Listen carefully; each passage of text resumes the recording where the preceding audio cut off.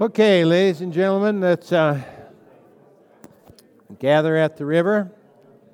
Everybody got their cup of coffee? And Mr. Long would like to be able to say a few words to you. I'll keep it brief here.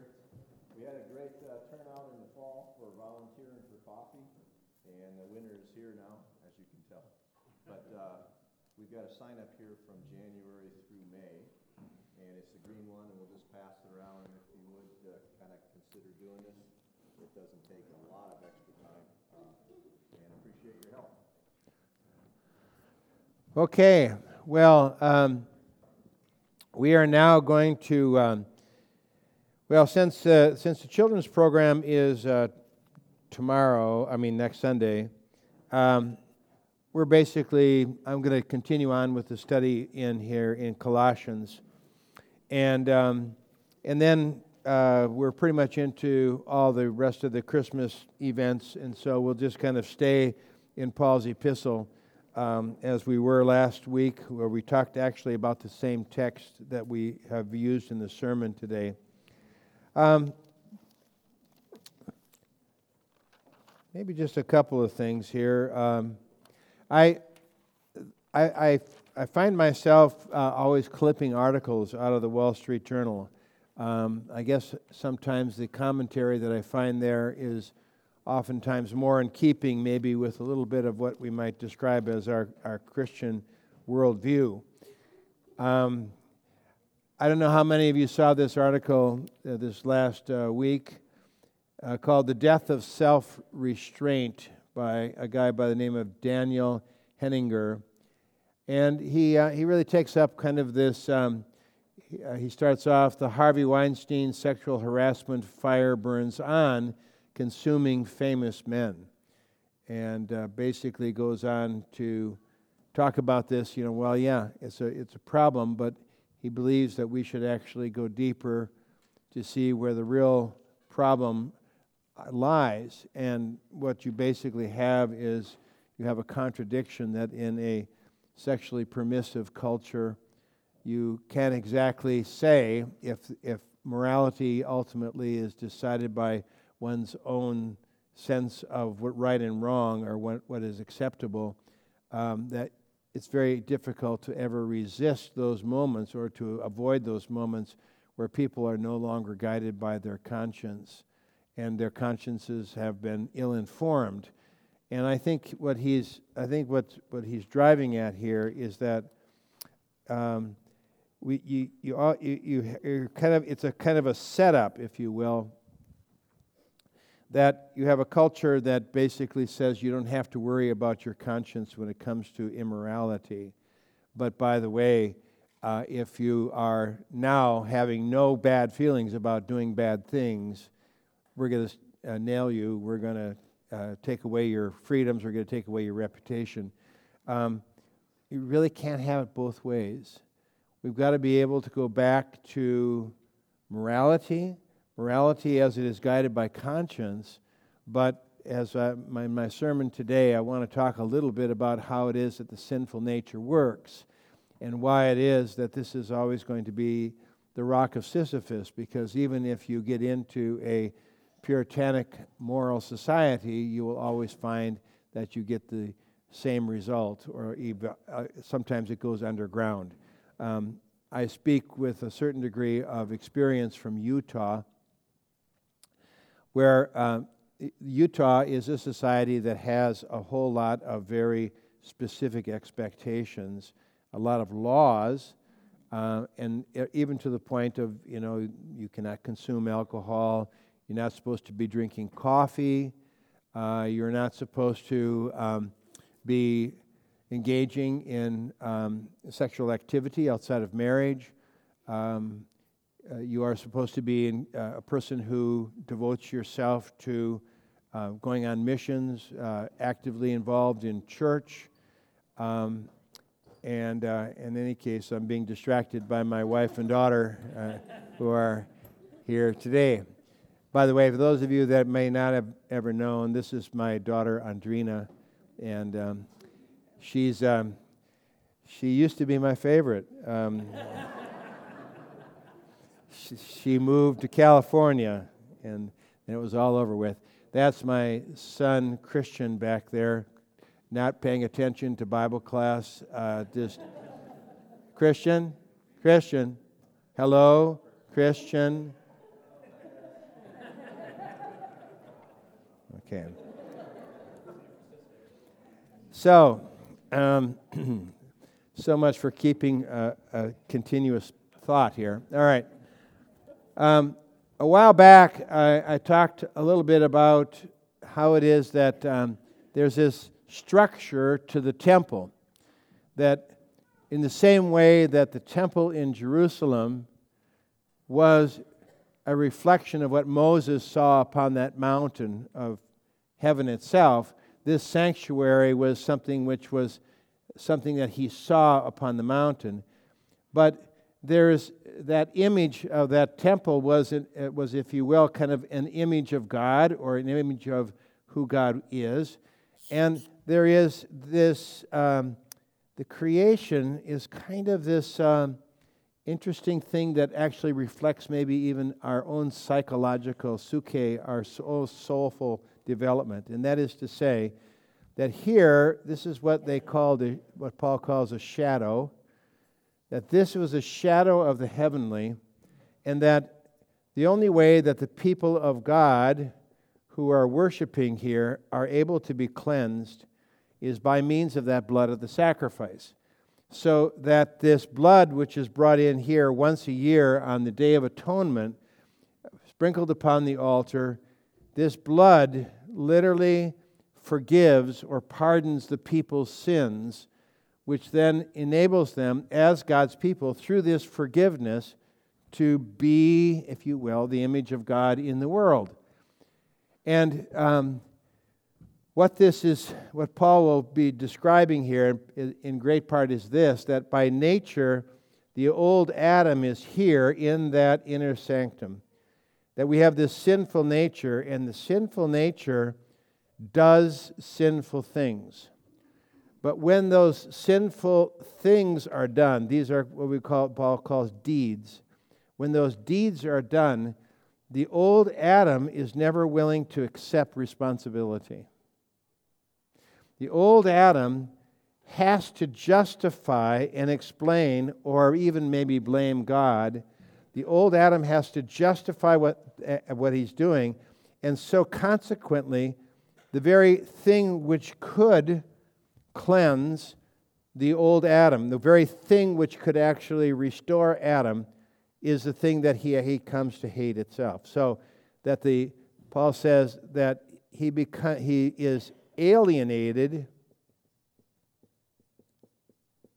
in his mind. And this alienated mind therefore sets itself against the wisdom of God. Paul will then say, we preach Christ crucified, a stumbling block to Jews and foolishness to the Gentiles. What does he mean? That only in this blood, this forgiveness that we get from Christ, does that old Adam get challenged. And when that blood of Christ comes and cleanses, Christ himself takes up residence inside of us. That this inner sanctum actually becomes a Christ's indwelling. The sinful nature, however, remains. Sinful nature remains. And that sinful nature militates and does things, but the blood of Christ cleanses and forgives and is constantly in the process of restoring us once again to the wisdom of God. So that all of God's Word, if you will, actually becomes foolishness to us unless that blood of Christ is cleansing us from our sins. Only by the cleansing, only by the forgiveness do we then come to embrace God's wisdom as being true wisdom. Otherwise, what we do is we see God's wisdom as foolishness. So let's go to Colossians chapter 1, verse 25. We'll back it up to 24. Okay, I guess everybody's grabbing Bibles here. Okay. He writes, "Now I rejoice in what was suffered for you, and I fill up in my flesh what is still lacking in regards to Christ's affliction for the sake of his body, which is the church." Now, we could talk a little bit about how it is that this sinful nature, a part of the humbling, if you will, of the sinful nature is the fact that God actually, out of his kindness and mercy, allows us to go through suffering. Anybody here, has anybody here not suffered in their lifetime? Well, we when we're younger and we are involved in sports, right? We come to realize that no pain, no, just like liturgy. I mean, you guys are, you know how it works, right? Now, Paul talks about suffering for Christ, though, and he does not want us to think that just suffering for its own sake is redemptive. That actually, Paul will even talk about the thorn in the flesh, that God gives us thorns in order to keep us humble. And the one who is blessed, he will say, in the writer to the book of Hebrews will say, he'll say, if you have not been disciplined, then you're not legitimate sons. When a father loves his children, he disciplines them. And the word there for discipline is that he uses a stick. And that's that age between 5 and 13, as the Greeks would have understood it, where you, in order to be able to teach a child what a child maybe can sometimes not understand, is that you actually use that stick and go, "Choo," whenever they reach for something that they shouldn't reach, whenever they touch something, whenever they're doing something that's harmful to them, you use the stick. And he says, a true son is always disciplined by a father. And of course, what happens is you grow up and you look back and you discover that your parents, who you thought were rather ignorant, or maybe also pretty smart, and maybe knew something that you didn't know. Well, he gives us these crosses in our life, if it's for the sake of Christ, that ultimately leads us, like Paul, to come to say, no, I'm a person who does not have it all together. I don't have strength. I'm actually a person who must depend upon God for my strength. And when this sinful nature comes to say, all right, you think that you're powerful, you think that you don't need God, then I'm going to show you that you do. I think I've told you maybe the story before about the man who, I got a call in the middle of the night and his wife was up at the hospital and she was trembling and she said, my husband, his heart stopped. He had fibrillation? Is that the word? His heart stopped from this fluctuations or whatever you call it. Anyway, she said his heart stopped and it was stopped for 10 minutes. And they brought him back to life. And they were as humble as they could be, and they wanted to be able to come to church, and they wanted to be able to get things right with God and all those things. And then I went on vacation, and I came back, and on my recorder, I had this trembling voice once again. Well, to back that up, I had actually gone and called on these people about a month after this happened, and they didn't come back to church, and everything was... Well, I went over to call on them, and the guy said, I've taken medication. My doctor says that this won't happen again. He said, I don't need to worry about it anymore. I went on vacation. I came back. There was a trembling voice on the tape recorder. The lady said, could you please come over? And, of course, I had been gone, but she said, could you please come over? My husband just went down in an airplane. There was a wind shear on an airplane down in Dallas, Texas, as they were flying to Utah, and 360-some people died in that airplane crash, and he was one of them. Do you see, sometimes is it possible that when God gives us something that tells us that We are not gods in our own right, that possibly we're mortal. St. Augustine said, people grow old, they don't realize what that means. They're growing old. What does that mean? It means you're going to die. And do we count those days? Well, the sinful nature is fortunate when it gets to stick, when it gets disciplined. Now, Paul goes on to say that I fill up in my flesh what's still lacking. You know, he gets beaten. He gets thrown into prison. He says, thank you. I have become its servant by the commission God gave me to present to you the Word of God in its fullness. The mystery that has been kept hidden for ages and generations, but now disclosed to the saints. To them God has chosen to make known among the Gentiles the glorious riches of this mystery, which is Christ in you, the hope of glory. So when this happens, this thing that takes place in us, which is a work of the Holy Spirit, but also Paul will say you were washed, you were sanctified, you were justified. This is baptismal language. That this is something that took place when we were baptized into Christ. Literally, truly, actually, Christ was reborn in us. And he says, that's the hope of glory. What's the glory that he's speaking about? The hope of glory. When God will change this mortal nature and put on immortality. This is just the beginning.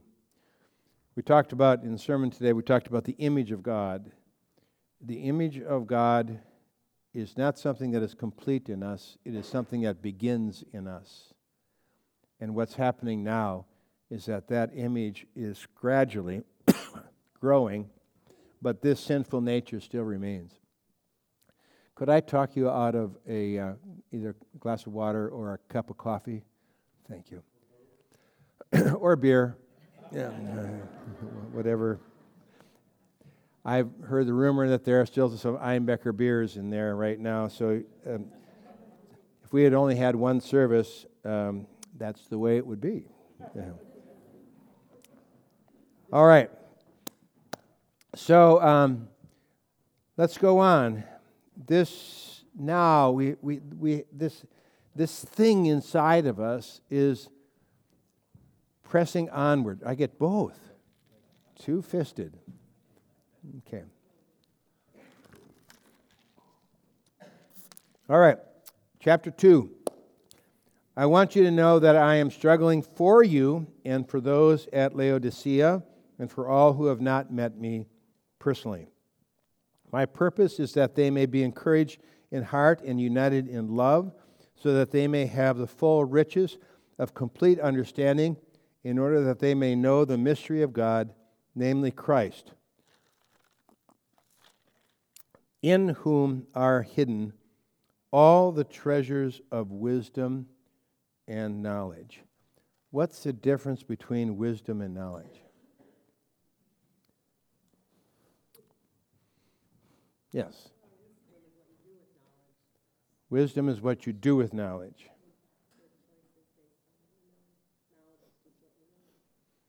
Okay, anybody else? Second opinion. Yeah, wisdom, right, is Sophia. It isn't just having facts, is it? We oftentimes equate our scientific knowledge with the wisdom with which to use it. And that's a very different thing. You can know all kinds of facts and information. Have you ever witnessed this in, say, students? That you'll actually see that there are students who will be able to recount facts and information, but they don't have a clue as to how to be able to put that into practical application in their life. This was my justification for not getting good grades. I said, I'm wise. I don't need all that information. But Paul obviously what Paul is driving at is that they're not things that can be separated, but they are to be distinguished. Knowledge, yeah, Paul even knows that he, as a scholar of the Scriptures, knows the Scriptures, as we as Christians should. But knowing the Scriptures and having the wisdom to understand what the whole point and purpose of the Scriptures is, something similar to what Martin Luther understood the Scriptures, probably even memorized them.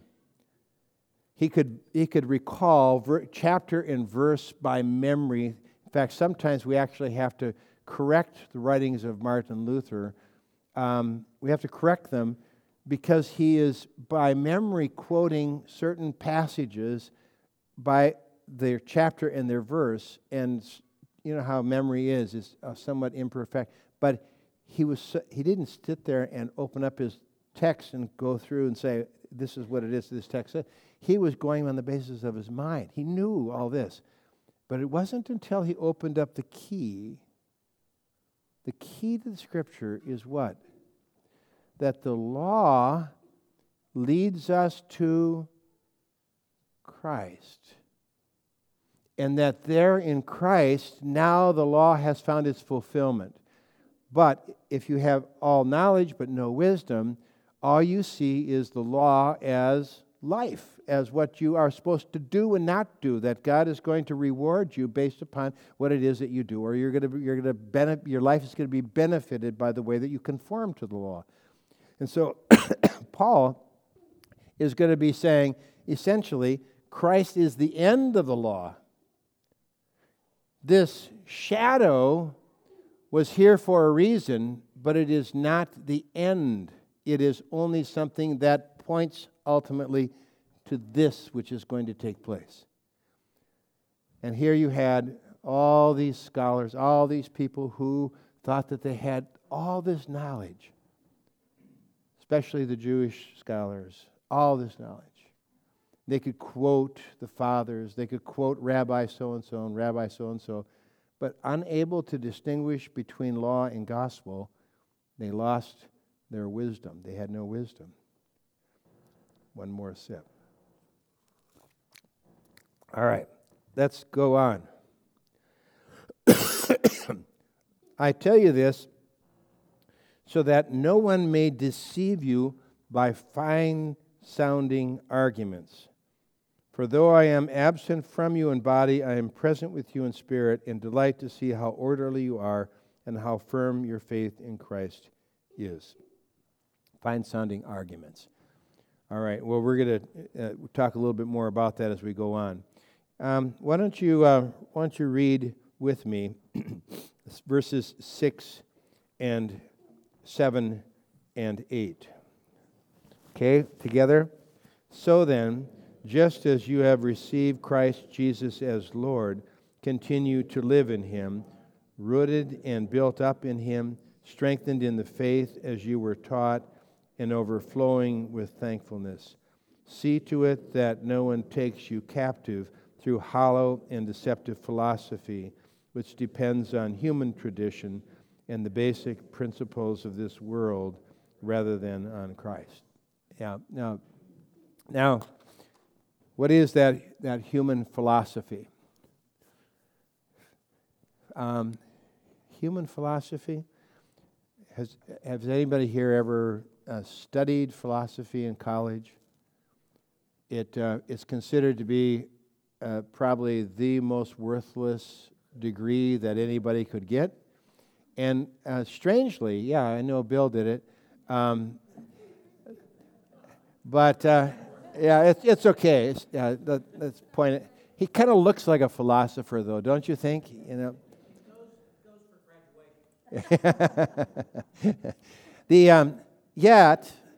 There was actually great value in it. I mean, it was a great prelude to law school, right? I mean, it actually was. Give you a good understanding of history, the flow of thought. And, of course, human philosophy at this time was a little unusual. I've been reading the works of Aristotle, and he spends, the stuff that I've been reading is where he talks about pregnancy, and he talks about the development of the child in the womb, and the way in which they understood pregnancy, the way that, they didn't have any understanding of DNA.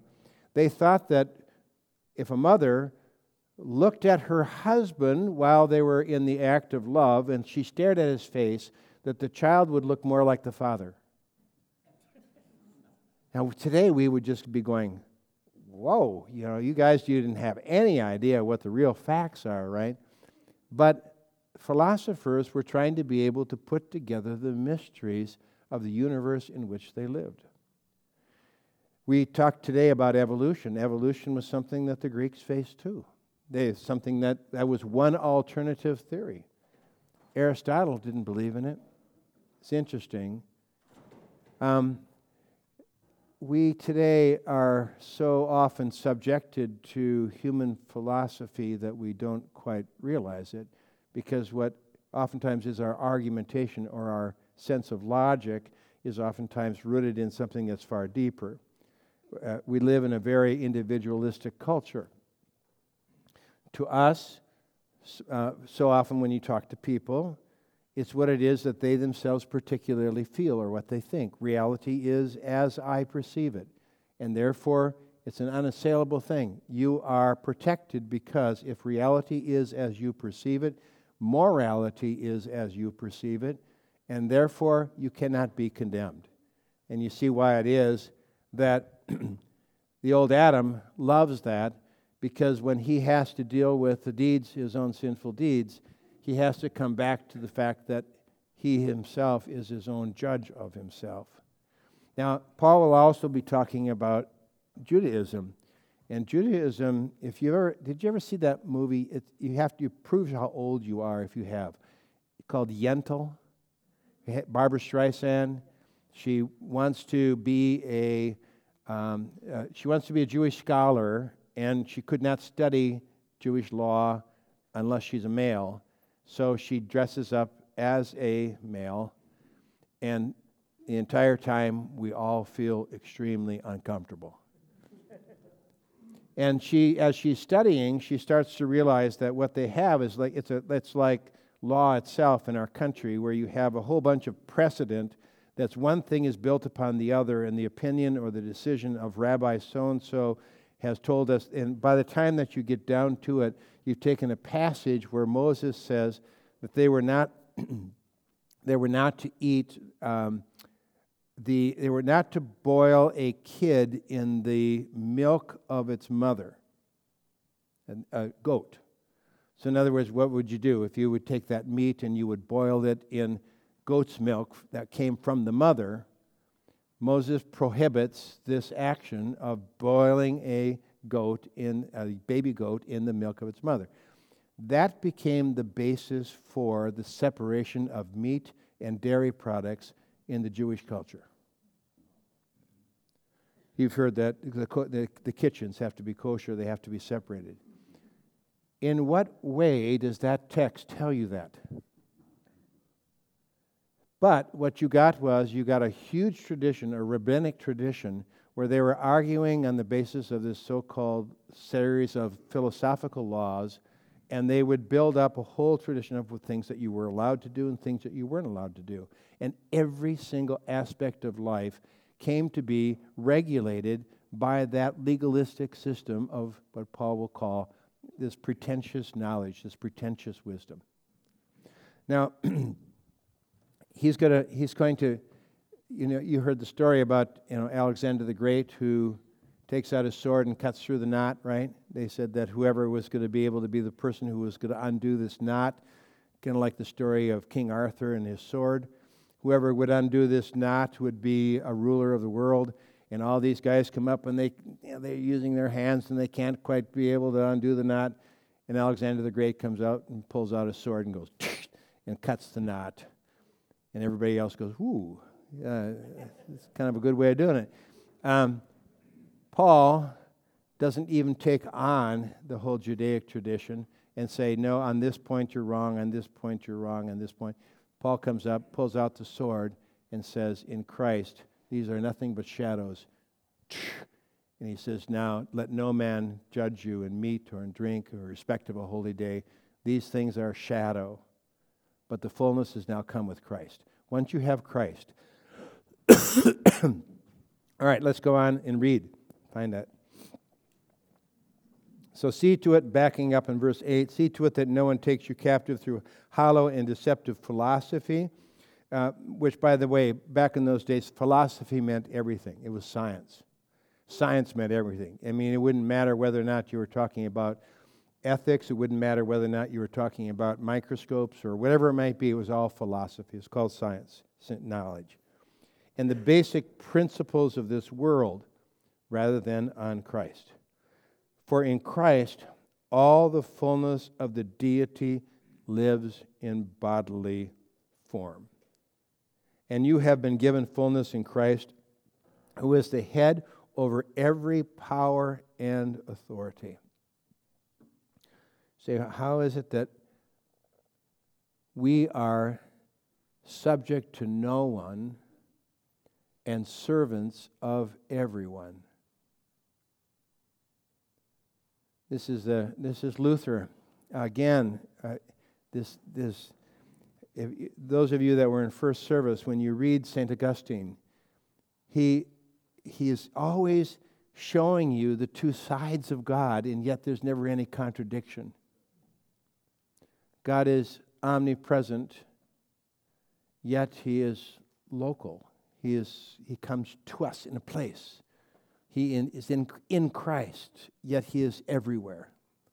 God knows all things, but He learns. I mean, God never repents, but He turns away His anger. How can you reconcile this philosophically from a human point of view? How can something be and not be at the same time? How can something be eternal and yet be local and present? The common man might struggle with, how is it that sin came into the world? Or how is it that evil came into the world? God was a gracious God. God is God. And to be able to try to climb up into the very mind of God is not going to be possible with the little ladders of human reason. Paul says, don't let the basic principles of this world actually stop you from being able to understand these truths of God. For in Christ all the fullness of the deity lives in bodily form, and you have been given fullness in Christ, who is the head over every power and authority. In Him you were also circumcised. Now the Jew would pop up and say, hey, yeah, Paul is now following the law in putting off the sinful nature, not with the circumcision done by the hands of men, but with the circumcision done by Christ. What did circumcision represent? This is a conversation that we have with adults. What is circumcision? What is that? What does that represent? Well, you have a child who's 8 days old. You are cutting off the flesh. You're putting off the flesh. That is to say, it came to actually symbolize, not just a covenantal thing in the shedding of blood, but it came actually to symbolize that one was not doing what the flesh wanted the flesh to do. This became a mark certainly of Judaism, but Paul says that now we have received a different kind of circumcision. That is, that the old Adam is being put off in us. The flesh, the sinful nature, we are actually rejecting what it is that the sinful nature wants to do. That Christ, and this is a gift. You realize what this means. That the capacity to be able to actually say no to the sinful nature is something that God gives to us as a gift. To be able to say no. Well, not always. Verse 12. How has this happened? Having been buried with Him in... You guys are not getting very liturgical on me here. having been buried with him in and raised with him through your faith in the power of God who raised him from the dead. How can anybody say baptism is nothing but a symbol of our commitment to God? See, you talk about human philosophy. That's from a human point of view. This old Adam is literally put to death by means of the Holy Spirit in, through, and by means of the power of the Word of God in baptism. This is a gift that God has given to us. Luther, is the great proponent of this. Your faith in the power of God who raised him from the dead. Why would Paul bring out the fact that Christ was raised from the dead and when he talks about baptism like this? Why does the resurrection of Christ, what does that got to do with baptism?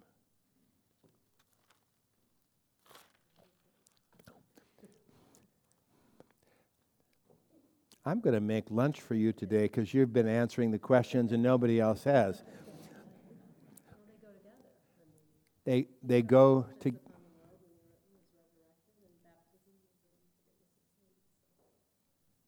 I don't think anybody could hear you, but in baptism, we are literally, truly, actually united to Christ, so that when you get into that airplane, right? You get into an airplane and you fly in that airplane, what happens to the airplane happens to you. In baptism, you are united with Christ so that when Christ was raised from the dead, you and I were also raised with him. Now, anybody think that they can take some sort of an instrument and measure that? Does anybody here think that there is some way of being able to tell that when John Feeney walks down the street, that he glows because he's been united to Christ in baptism? Come on, somebody say it, Yeah.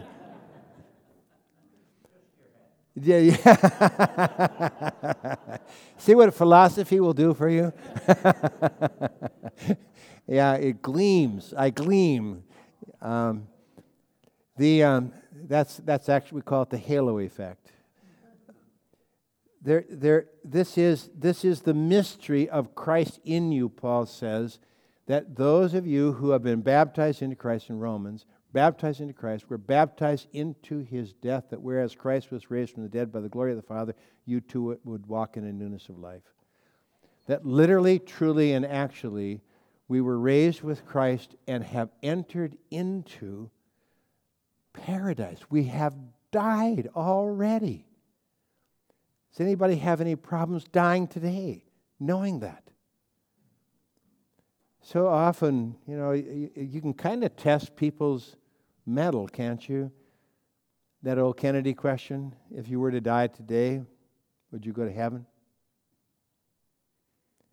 I asked that of the Mormons. I would say, if you were to die today, would you go to heaven? And you know that about 90% of them said, I have no idea. Because they didn't know whether or not, they have 3 levels of heaven, they say. They don't know what they mean by that is, they don't know whether or not they're going to go to the first, second, or third, but they're pretty sure they can make the second, but they're not so sure about the third. The third is for those who have done all their temple work and done everything according to the ordinances and the statutes of the church. Well, not really about God, but what they're saying, I don't know whether or not I'm going to be doing enough good works to be able to make it into heaven. According to Roman Catholic doctrine, not even the Pope can be certain of going to heaven. Can you? Can I? And when you think about it, it's like if you said to a person, is it possible for you to go, imagine what it was like, say, for instance, my great-grandparents. My great-grandmother was born in 1894. They came over maybe about, 10 years before that, not sure. And to say, do you think great-grandpa, that the day will ever come where you can go from here to Europe in 6 hours? Ho, ho, ho, this shall never be. Yet you step into a plane and you can say that whatever happens to that plane happens to you, that if Christ was raised from the dead, that you and I are also going to be raised from the dead, and that you and I never have to worry because it doesn't depend upon the person who's in the doggone plane. It isn't like we're running and helping the plane. It has all to do with what it is that that plane does. And Paul says, now you are in Christ. And that plane, that Christ, has already passed from death into life. Woe unto us when we get our funeral, that we have somebody stand up and say, you know, Bob, John, Fred was a good person, and he was very sincere and wanted to be able to help people, and you know, I'm just looking forward to him looking down on me up there, you know, because he's been such a great guy. If you do that, I'm going to walk right out of your funeral, even if I'm the pastor. What do? We stand up and we say, you know what?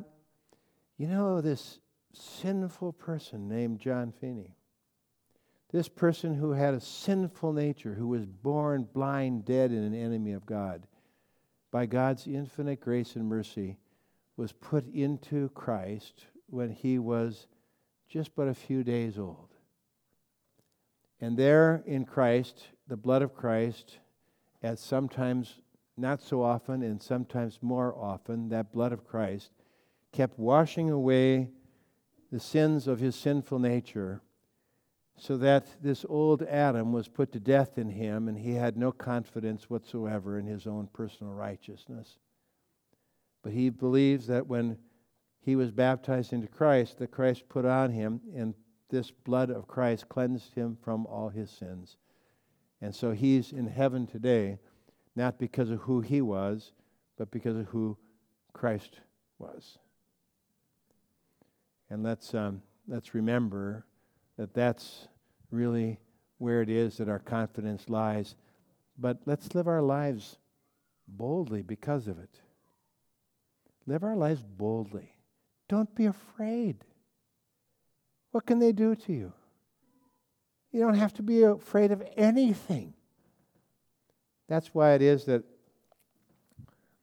I bought a Volkswagen 1987 Vanagon camper.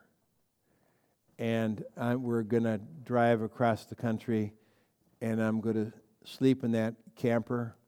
And no matter what my wife says, I'm not going to be afraid of anything. She said, we're going to stay in hotels, aren't we? And I said, we'll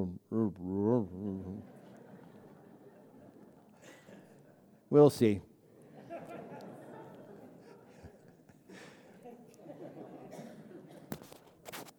I don't want you to hear the side commentary going on over here. Okay. Look at what Paul says here in verse 13. When you were dead in your sins and the uncircumcision of your sinful nature, God made you alive with Christ. God made you alive. Okay, you hear people say, I accepted Jesus as my Savior, right? I. If your name, if your person is the subject of the sentence of salvation, you're wrong. God made you alive. When you were dead in your sins, how in the world can a person accept Christ if they're dead in their sins? God made you alive with Christ.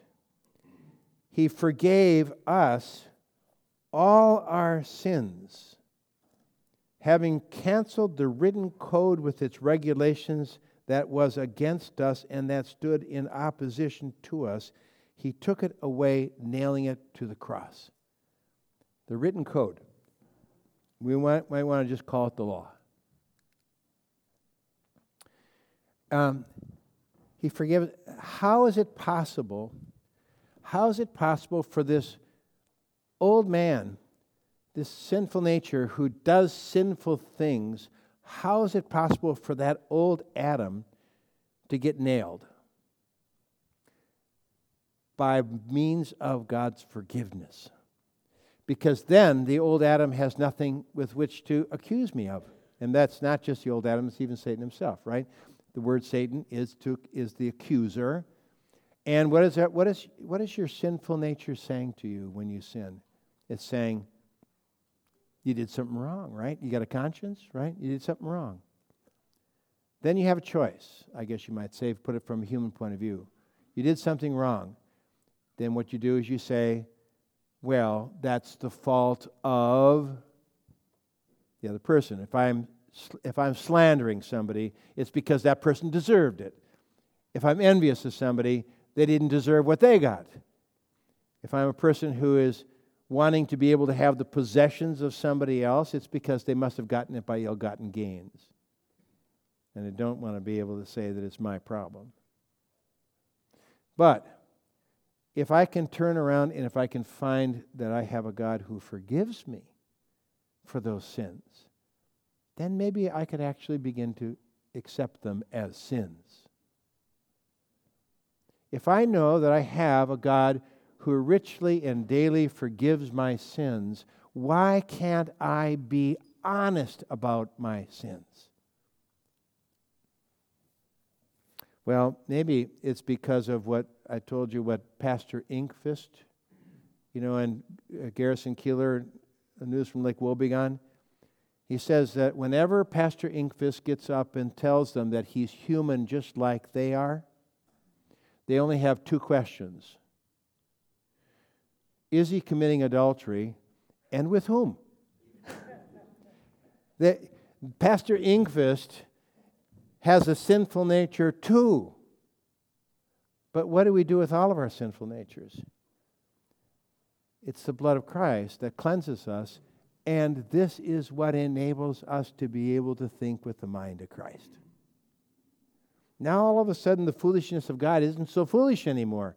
Now all of a sudden I find myself believing that I have the hope of the resurrection when it's not rational anymore.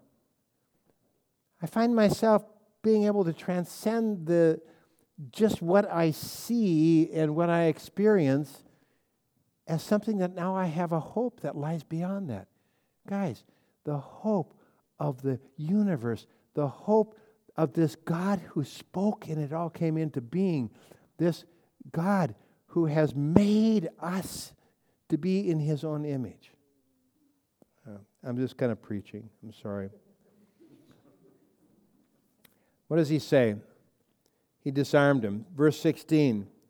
Therefore, do not let anyone judge you by what you eat or drink, or with regard to a religious festival, a new moon celebration, or a Sabbath day.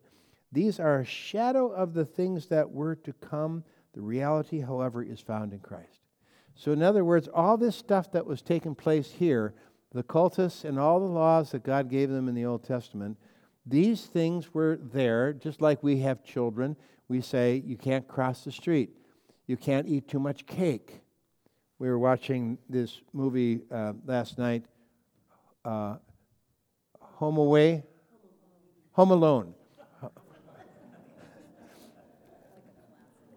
Macaulay Culkin, whose parents are away, right? What is he eating? Mounds of ice cream, probably for breakfast.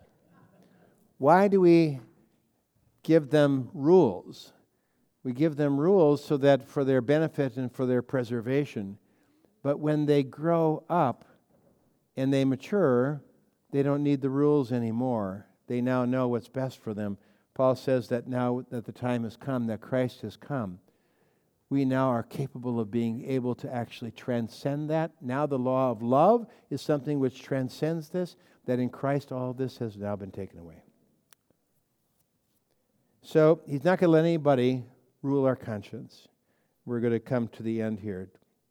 Do not, verse 18, let anyone who delights in false humility, that's what happens when we get legalistic we become proud about ourselves.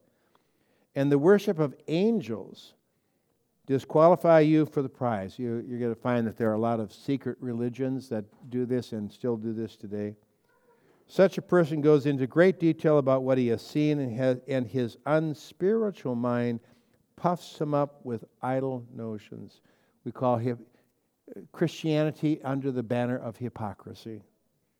He has lost connection with the head, from whom the whole body, supported and held together by its ligaments and sinews, grows as God causes it to grow. All right. Well,